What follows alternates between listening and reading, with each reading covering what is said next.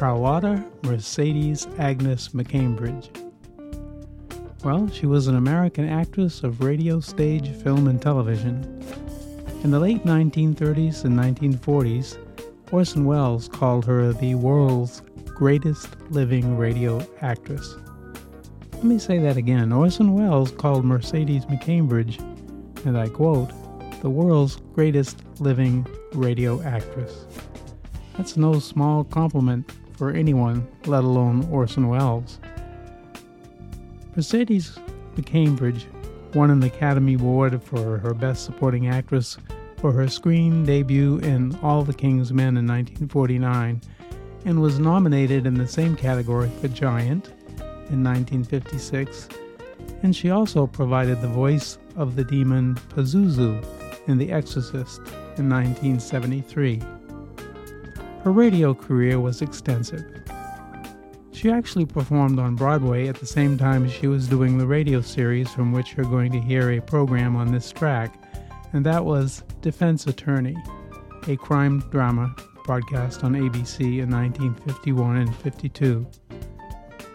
In this series, she plays Martha Bryant, or Marty, a battling criminal lawyer who took cases that no one else wanted, and she was always seeking justice for those who were unjustly accused.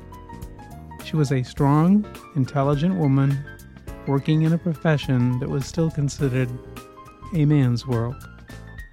To add to the strength of this series, she had some very well-known and respected vocal talent and co-stars. Parley Baer, Paul Frees, Harry Bartell, Larry Dobkin, Irene Tedrow, and others. When the series ended in 1952, Mercedes McCambridge returned to making movies. She had several tragedies in her tumultuous personal life, 2 or 3 marriages and divorces. She had a stillborn baby, and in 1987, her only son committed suicide.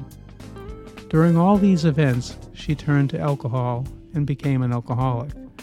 But in 1969, she was able to get her act together and became a spokesperson that toured the country telling her story with the fight with alcohol and how treatment programs had helped her turn things around. In 1973, she played a role that was probably her most remembered, and she was not even seen in the film, and that was The Exorcist, and she was the voice of Pazuzu, the demon possessing the young girl Regan, who was played by Linda Blair.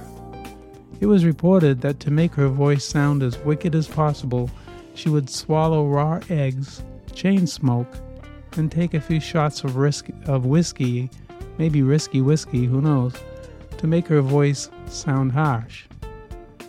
To make her performance aggressive, director William Friedkin also arranged her to be tied up or bound to a chair during the recording so that the demon could be heard like it was struggling against its restraints.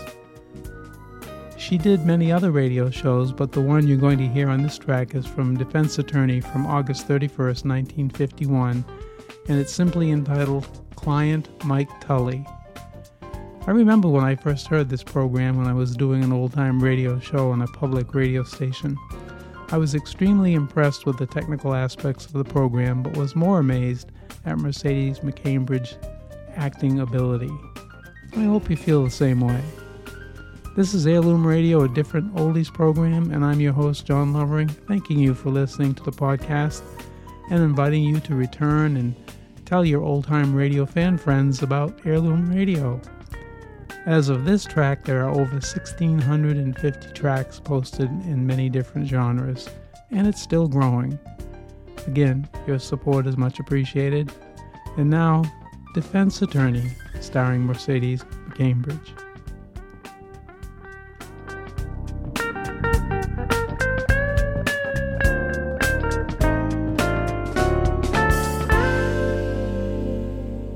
Listen to Mercedes McCambridge as defense attorney following this important reminder. On this long Labor Day weekend just ahead, there'll be an estimated 37 million drivers on the road. They are not all careful drivers, but we hope you are. Watch your own driving and watch out for the other fellow, too. Be careful. The life you save may be your own. Perhaps in order to get to your destination a bit sooner, you'll be tempted to step on the gas. Speed too great for safety under prevailing conditions is the violation most frequently reported as contributing to motor accidents. So slow down. Don't let death take your holiday.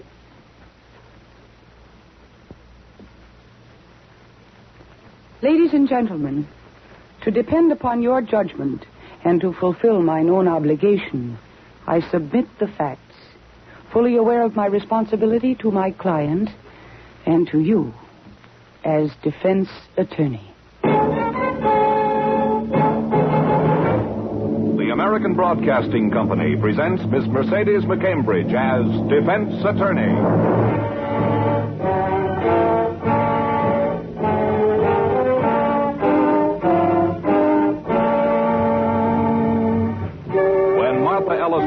Chose law as a career, she accepted the challenge of defending the defenseless.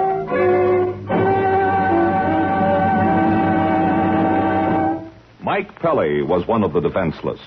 Already convicted of murder in the first degree, he sits staring at the floor of his death cell, listening to the approaching steps of his final visitor. Hello, Mike. Hello, Miss Bryant. Hi. Mike, I've just come from the Court of Appeals. And It's all right, Miss Bryant. You don't have to say it. As soon as I saw your face, I knew the answer. Mike, I'm sorry. Of course, there's still the governor. I'll try for a stay of execution. No. Don't do it. Well, there's always a chance, Mike. Yes. Always a chance. For what? Another 48 hours, another week, or another month? Another month of life, Mike. Oh, no, it isn't. It's another month of waiting for death. I don't want to wait anymore. Don't give up. Not yet, Mike. Please don't give up. That's easy for you to say. What am I supposed to do? Die with a smile on my face? Am I supposed to say, what a great joke on the state. They're executing the wrong man? I didn't say that. No, you didn't say it, but it's easy for everybody else to be calm and logical. Oh, I'm sorry, Miss Brown. I apologize. It's all right, Mike. No, it isn't. I've given you a rough time right from the start, and you don't deserve it. Not the way you've been pitching. It's my job. Oh, I don't know what gets in him. I just can't explain it. Well, if I was guilty, if I was dying for a reason, maybe then I could die like a man. But I'm going to die for something I didn't do, and Oh, yes, I had a fight with Davidson. Sure, I admitted that. But that's all. He was alive when I left. I didn't kill him. I'm just a storekeeper. I'm not a murderer. Mike, have you told the truth all the way? Are you sure you didn't go back to Davidson's store after the fight? Oh, no. I told you 100 times. I closed my shop for the night and I went home. I saw Davidson through the window of his store. He was counting cash. He was getting ready to close up, too. And in court, you said that you lowered the awning on your store before you went home. Oh, sure. It was the last thing I did every night before closing. The morning sun hits the store front. It'd fade the fabrics in the show window if I didn't do something to keep it out. Yes, I know all that, Mike, but you've never explained why you left that iron crank handle outside the store after you cranked the awning down. Well, I just forgot it, that's all. I've forgotten it other times. It was always there in the morning. It wasn't there when they found Davidson's body. It was on the floor of his store beside his body, and it had been used to kill him. Well, it wasn't used by me. Is that why I'm here? Can they kill me because something I owned was used to kill somebody else? It didn't set well with the jury, Mike. You were convicted because of that crank handle and the testimony of Mrs. Robert Latham. Mrs. Latham was lying. She told the jury she saw you run out of Davidson's store and jump into your car. She gave the license number of the car. She described it perfectly. A red Nash Rambler. Said she'd just driven up to park in the space right behind your car. Why wouldn't she look at me while she was testifying? Why'd she keep turning her head away? I can understand that. It isn't easy to help send a man to an electric chair. Well, I left the store. It was my own store, and I walked to my car. I got in and I drove home. Davidson was in his place, and he was alive, and nobody else was around. And nobody drove up to park behind me. That woman lied. She had no reason. Then she did it without a reason. Mike, there's always a motive in lying as well as in murder. And Mrs. Latham is absolutely without motive. She'd never seen you before. She had nothing against you. She didn't know Davidson or anybody close to him. I checked. Well, then she was mistaken. She saw somebody else. The license number she gave was yours, Mike. And you do have a red... It's not true. I don't care if she had 1,000 license numbers, and they were all mine. She didn't see me run out of Davidson's door. Oh, it doesn't make any difference now, anyhow. I couldn't convince a jury, and I can't even convince my own lawyer. Mike, I tried to believe you. I know you have. You've tried. It's not your fault. Like you said, there's a motive for everything, and everybody thinks I had a motive for killing Davidson. Well, you fought with him. Oh, yeah, I fought with her. Do you ever see a fight between two shopkeepers, Miss Bryant? Two men who spend their lives indoors, never getting any sun, any exercise? Oh, yeah, that's some fight. A lot of yelling and pushing, a lot of punches that didn't hit anything and wouldn't have hurt if they did. Oh, yeah, that was some fight. If only you hadn't gone looking for trouble. Oh, I know that now, but he broke his promise. When he rented me the store, I told him I'd set up a haberdashery. You know, shirts, ties, robes, and shoes. And he was selling suits in his own place. And two businesses like that, well, they could work in together. They'd help each other. And he started to put a haberdashery line in his own place, trying to cut me out. Well, I just wanted to get out of my lease so I could move. That's just all there was to it. We argued, yes, but I didn't kill him. Mike, can you think of anything at all that you haven't told me before? No. Because if there is anything, this is your last chance to tell me now. No, there's nothing else. All I want to say is, no matter how I've acted or what I've said to you, I am grateful for your help. Well, then why don't you prove that to me? Mike, sign this appeal to the governor. Give me a little bit more time to help you. Mike, how about it? No. But I might be able to do something. Please, Miss Bryan. I've resigned myself to what they're going to do tomorrow night. I'm not a brave man, but I've mustered whatever courage I have to take me from this life into the next. And if there's another delay, I'll lose that courage. And there's no hope for me. You know there's no hope for me. Is there anything you want? Is there anything that I could have sent in here for you? Yeah? You go to church, Miss Bryan? Mm-hmm. Well, then there's something you can do. You can say a prayer for me. Yeah, and while you're there, you say a prayer for Mrs. Robert Latham, too. Because I swear by all that's sacred, that woman lied.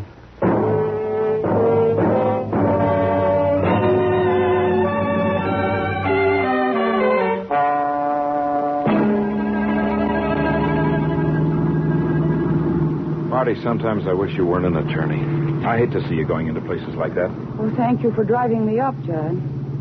I'll have to come up here again tomorrow. You, tomorrow? Why? City desk has assigned me to cover the execution. Ah, Judd. It's a rotten assignment. But you just have to remember that the man in the chair is dying because he killed somebody else. Suppose the man in the chair is innocent. You mean you're not convinced Mike Pelly killed Davidson? I was convinced until just a few minutes ago. Marty, don't let your sympathy get the best of your judgment. No, this isn't sympathy, no. Mike Pelly's given up all hope of living. But he hasn't changed his story. And if he were guilty, I think he'd admit it now. Instead, he asked me to say a prayer for Mrs. Latham because she lied. Marty, why should she lie? She's a prominent and respected woman. She's Robert Latham's wife. You're pretty sold on Robert Latham, aren't you? I respect him. He left a big business to go to Europe and help with a rehabilitation program. He's going to wind up as an ambassador, Marty. And he'll deserve it. How can you doubt the wife of a man like that? Just the same, I'd like to hear her story once more. Because if Mike Pelly is innocent, we've only got till midnight tomorrow to find out.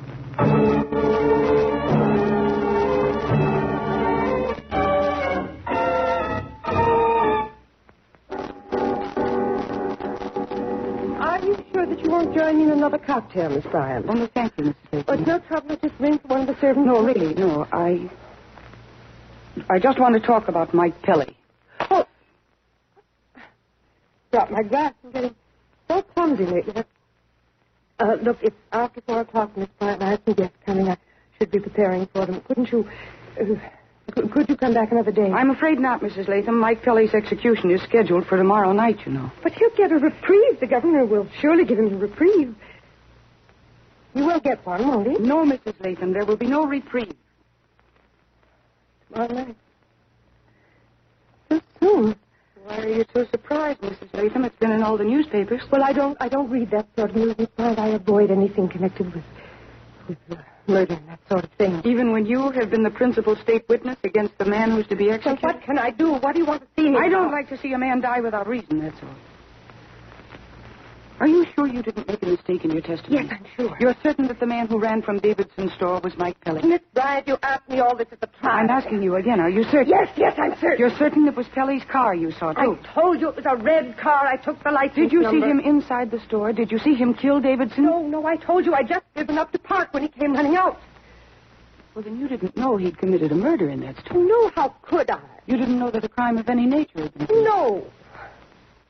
Then why did you take the license number of Pelly's car, Mrs. Latham?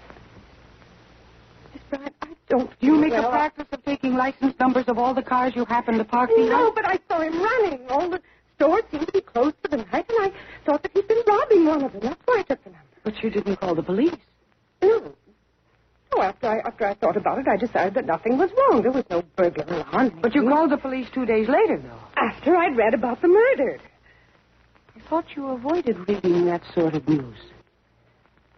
Miss Bryant, I don't have to discuss this with you. I have guests coming, and I must ask you to leave. All right, Mrs. Latham, I hope you'll have a very pleasant evening. I haven't intended to be rude, but I do want to forget all this, and I'm not feeling well. Neither is Mike Pelly. I don't know what your evening is going to be like, but I know what his is going to be like. Sometime tonight, they'll shave out a round spot on his head. They'll slit the leg of his trousers, and they'll ask him what he wants for his last meal tomorrow. Why are you telling me this? Just in the hope that you might be interested. Why should I be? What is it to me? He killed a man, didn't he? It's what he deserves, isn't it? Goodbye, Mrs. Latham. No, wait. Just a minute, Miss Bryant. Why don't you do something for him? Why don't you help him? Why don't you, Mrs. I will. I'll do anything. I have money. I'll pay you at every cost. You could get his sentence commuted to life in prison, but there are ways of doing that, aren't there?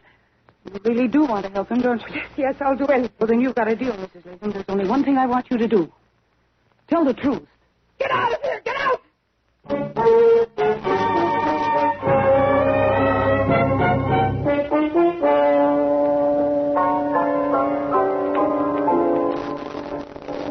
And that just about sums up my little interview with Patricia Latham, Judd. That sounds like it was quite a session.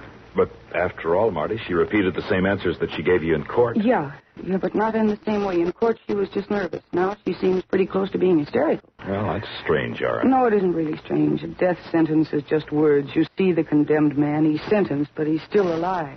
That woman's just realizing that Pelly is really going to die and that the words are about to become fact. Patricia Latham's going to pieces. Only one thing could cause that, Judd. Tremendous struggle with her own conscience. Now, wait a minute, Marty. You're not thinking that Patricia Latham murdered Davidson, are you? I don't know. I'm just convinced that Mike Pelly didn't. Marty, get back to the roots, the motive. For days I helped you check on her. She never knew Davidson or Mike. No, maybe not, but there's a connection someplace. There's a link we've got to find. Judd, take me to Davidson's store. Again, Marty, we've been there 100 times. Not since the trial ended 4 months ago. Somebody else probably has the store by now. Pelly's place, too. No, Davidson owned the property, and both places are padlocked till probate. Nothing will be changed. Well, what do you want to see this time? Same things as before. The windows, the awning, the place where Mrs. Latham said she parked, and the line of vision between there and the entrance to Davidson. Marty, I don't want to be vulgar, but whatever happened to the evenings we used to spend necking? Judge, you know how I feel about you. But I don't think I could ever feel free for an evening again if it came at the expense of Mike Pelly's life. With a few well-chosen words, Counselor, you've just made me feel like a heel. I didn't mean it that way. I know, honey, but you're right. Well, I'm ready for duty every night for the next month. We don't have a month. It's 10 p.m. We've got exactly 26 hours.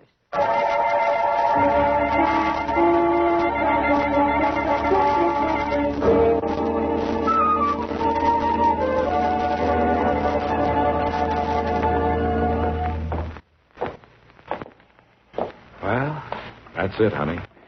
She could see everything all right. Her story still holds up. Yeah. The shopping district gets pretty deserted at night, doesn't it? Mm-hmm. All the shops are closed by 8 o'clock. Hey. What? Everything is closed by 8, so what was Mrs. Latham doing here that night? Pelly said he'd closed up. stores here aren't the kind she'd shop in anyhow, menswear. You should have paid closer attention at the trial, Judge. Huh? Mrs. Latham said she'd just been driving through on the way to a theater party. She dropped a lighted cigarette on the floor of her car. She pulled over to the curb to pick it up. Well, there goes my claim to fame as a shamus. But, don't I rate a kiss for trying? No, Judge, somebody's coming. Huh? Oh, it's just a special cop. He's trying the doors to the shops, making sure they're locked. Evening. Good evening. He didn't try the doors to Davidson's or Pelly's. No need to with those padlocks on the doors. But, Judge, the door to Davidson's store wasn't locked the morning his body was found. How come that special policeman didn't discover the open door the night of the murder? That's a thought. Hey, fella. Me? Yeah, we'd like to talk to you. What's the trouble, ma'am? Oh, there's no trouble, officer. Do you work in this district here every night? Yeah, Merchants Police and Protection Service. Why? How long have you had this section? Oh, a little over 2 years, I guess. Were you on patrol around here the night that Mr. Davidson was killed? Guy who owned the suit store, yeah. But I wasn't around just when it happened. Oh, what time do you make your rounds? I mean, do you have a fixed schedule? Uh-huh. I check this block like now around 11 p.m. I come through again about 2 a.m., then about 5 a.m. The coroner's report showed that Davidson was killed at about 8:15, Marty. I know. Officer, how come you didn't discover that the door to Davidson's store had been left unlocked that night? I had no reason to discover it, lady. Davidson didn't take our service. Uh-huh. That answers that, Marty. Well, thank you very much. You're welcome. Night. Bye. Good night. Oh, just a second. Yeah? I saw you drop something in the doorway of that last store that you tried. Just a card showing the door had been checked. I drop one on each call. I see. Well, you tried practically every door on this street. Do all the merchants subscribe to your service? Just about. Was Mike Pelly a subscriber? No, he was pretty new around here, though. Maybe the salesman hadn't got to him yet. Guess him and Davidson was the only ones on this block who didn't take the service. Thank you again. You bet. So long. Huh? Judd, what do you think of him? Just a working guy, Marty. A lot of ex-servicemen on jobs like this. Some of them study for the regular police force. This watchman stuff is sort of a fill-in and helps them get experience. Then you think he's all right? I imagine so. I can't say as much for the outfit he works for, though. What do you mean? The Merchants Police and Protection Service, as they call it, is a racket. It's run by Chuck Duffy, a graduate of the Federal Pen in Atlanta. His salesmen are torpedoes from the same school. Wow. Pretty hard to say no to salesmen like that. Many people do say no, as you can see from the cards in the doorways. Yeah, the only ones who didn't subscribe were Davidson and Mike Pelly. Now one is dead and the other is about to be executed. Yeah, and that could add up to something. And we got to find out. Let's go. Well, there's only one joker in the deck, though, Marty. Yeah, I know. Patricia Latham. Mm-hmm. Only I could find some way to discredit her testimony, some way to convince the state that she might be lying. Well, you've checked her 100 times, Marty. She's a reputable woman. How could you discredit Robert Latham's wife? She wasn't always Latham's wife. We don't know anything about her before she came to this part of the country. There might be something in her past that we haven't uncovered. You mean she might have been in jail at some time or involved in some crime? Well, that's possible. We'd have found out about it, Marty. Why? A crime committed in some other place? Some conviction under a false name? Well, even if such a thing existed, we'd never find it. Not without fingerprints or some form of identification that could be checked reliably with out-of-state police. And there are 48 states. We don't even know where she came from. We could find out from the Hall of Records. A marriage license. Marriage license. Hey, there's a better way than that. A way we can get fingerprints, too. How? Forget her marriage license. Her driver's license is the thing we want. The application will not only tell us where she came from originally, but her thumbprints will be on it as well. No, not necessarily. That fingerprinting is optional, not mandatory. She might not have given her prints. Why would a reputable woman refuse, Marty? If she did refuse, it'd mean she had something to hide. With Mike's life at stake, the police might be interested in just a little fact like that. Oh, Judd, I think you're wonderful. Well, that's what I keep telling you. Hey, look, I've got friends at the Motor Vehicle Bureau. You keep your eyes open for an all-night diner or a drugstore. I'll phone and have them start digging. No, you better go yourself, because there isn't much time. Well, what'll you do? Go to police headquarters? For what? We haven't actually got anything on Mrs. Latham yet. Don't forget Chuck Duffy and his possible motive. I want to check the reports on his gang. Past crimes won't connect them with this one. No, but you know strong-arm men, Judge. Some of them use guns, some use knives. They all have favorite weapons. I want to see if any one of Duffy's hoodlums had a habit of committing assault with makeshift weapons. Common things like a piece of pipe. Or an awning crank? That's the idea, Judge. Yeah, it might give us a lead at that. So you check Mrs. Latham, I'll check Duffy. Drop me at a cab stand and meet me at police headquarters when and if you get anything. And hurry, Judd, hurry.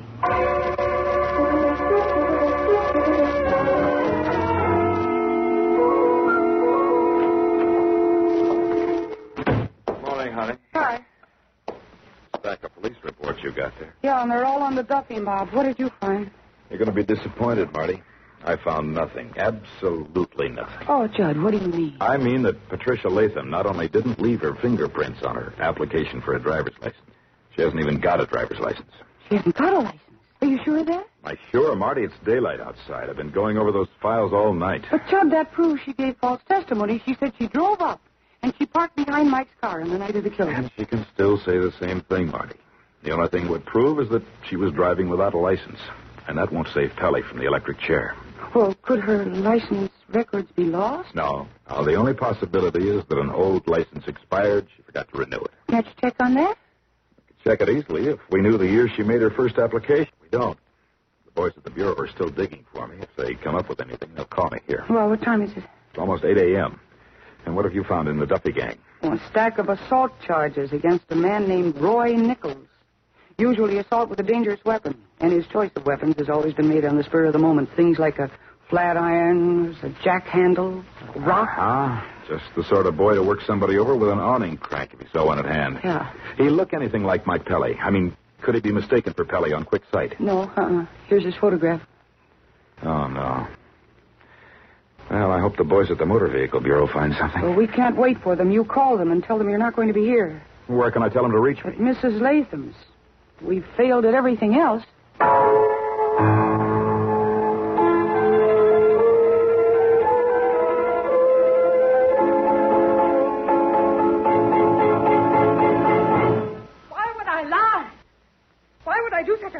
Thing to a man I'd never seen before. I don't know your motive, Mrs. Latham. You'll never get another chance to tell the truth. Tomorrow will be too late. Think about it, Mrs. Latham. Mike Pelly has only 12 hours to live. You're the only one who can save him. I offered you money to help. I offered to do anything. Oh, I think that's for me. No. It's the call that I've been waiting for. It's my husband. I placed a transatlantic call last night, and they've been trying to locate him in Germany. I've got to talk to him. Please go into the other room. Come on, Marty. Must be a phone extension in here someplace, Marty. I don't see one. There, in the corner. Here. I see you've located the extension, Mr. Bob. It's all right. It is your call, not mine. I'll be in here when you finish. Hello? Yeah, George, shoot. Applied 5 years ago, huh? And comes from where? Yeah, I got it. Oh, what's that? Spell it. A-C-H-R-O. I got it. Achromatopsia. Yeah, it may help. Thanks. Bye. That was the Motor Bureau, Marty. They located an old application, but no license. She was rejected. Physical disability. Achromatopsia, whatever that is. You ever hear of it? I don't know. I might have. Is that all they could tell you? That's all, except for her place of birth. Came from Brookville, West Virginia. Brookville, West Virginia? Mm-hmm. Judd, that's where that fellow, that Roy Nichols, came from. The hoodlum you had the file on? Yeah. And Marty, what's the matter? There's something else to that word, that achromatopsia. Oh, Judd, if that means what I think it means, Come on. Right. Mrs. Latham? Why can't you leave me alone? Yes, we will in just a minute. When did you see Roy Nichols last? I don't know anybody by that name. Don't lie, Mrs. Latham. Not again. You came from the same town in West Virginia. Well, I don't remember All the right, name. Mrs. Latham. It's my mistake, I guess. I only have one more question for you. It's a very simple question. You can see Mr. Barnes quite clearly, can't you? Yes? Tell me, Mrs. Latham, the necktie he's wearing, what color is it? Marty, what? What color is it? It's... Go ahead. You can't answer me, can you? Because you're colorblind, aren't you? Sure, achromatopsia. That's what it means. She is colorblind. She couldn't have seen Mike Pelly get into a red car, she described, because all colors look gray to her. She described a red car because somebody told her to describe a red car. Now, who was that, Mrs. Latham? Roy Nichols. I was in love with Roy once, years ago, back home. I didn't know what he was. I was only 17. He came here after Davidson was killed, and he told me what to say. He had pictures of us together, old letters of mine. He said he'd ruin Robert's career if I didn't say and do what he told me. I wasn't thinking of myself. I was thinking of my husband. You think your husband is the kind of a man who'd want an innocent man to die to protect his career? No, that's why I was calling Robert. I wanted to tell him everything. Say goodbye. I wasn't going to let Pelly die. In the desk there's a telegram I was getting ready to send to the governor as soon as I spoke to Robert. Telegram is here, all right, Judd. A box of sleeping tablets. I should take them out and throw them away, Mrs. Latham, but I'm not going to because I want you to think. Think of the man that you married. Not only who he is, but what he is. He must love you very much. Yes, I can see that you love him. I do love him. Well, then prove it to him. Have enough faith in him to let him see you through this. You're probably the most important thing in his life. Don't take yourself away from him. I won't. I promise. I'll take this telegram to the police. There are a few people they'll want to see. They can arrange to stop Pelly's execution. You better come down to headquarters yourself after a while. I know. Will you help me? Yes. That must be Robert's call. We'll leave you then. Come on, sir. Right. I don't know what to say. You know what to say. Remember, you're talking to the man who loves you. Hello? Yes, it's she? From Frankfurt? Yes, I'm ready. Robert? Oh, Robert. Please don't hate me. I've got something to tell you. Come on, Judd.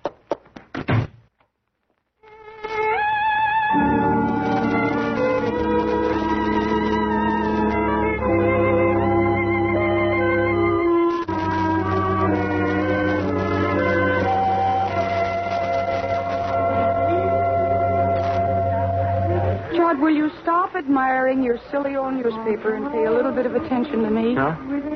Oh, I was just looking over the story. I think I wrote it very well. All I care about is that headline. Mike Pelly released. I think it's great. Hey, listen to that tune on the jukebox. You know who's doing the vocal? Mercedes McCambridge. You were expecting maybe Mario Lanza? I never knew she was a singer. Well, she is. She'll need more than that record to prove it to me. Oh, you attorneys. Always want proof. Proof. You know something, Marty? I can't get Mrs. Latham out of my mind. How could she have ever been mixed up with a torpedo like Roy Nichols? You don't know very much about women, do you, Judd? Huh? There are two men in every woman's life. The man she marries and the one she's glad she didn't marry. Every woman has a big mistake someplace in her past. Oh, wait a minute. I don't like the sound of that, Marty. Were you ever in love with somebody else?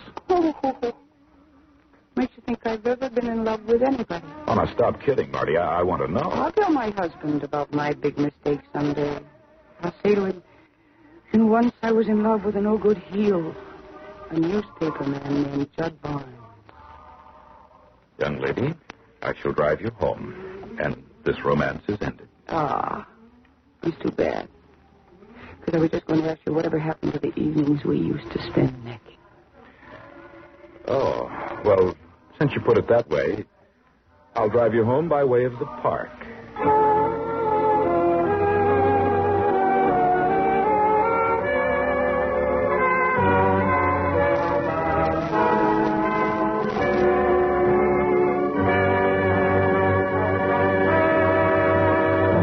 You have just heard Mercedes McCambridge as defense attorney with Howard Culver as Judd. Music was composed and conducted by Rex Corey.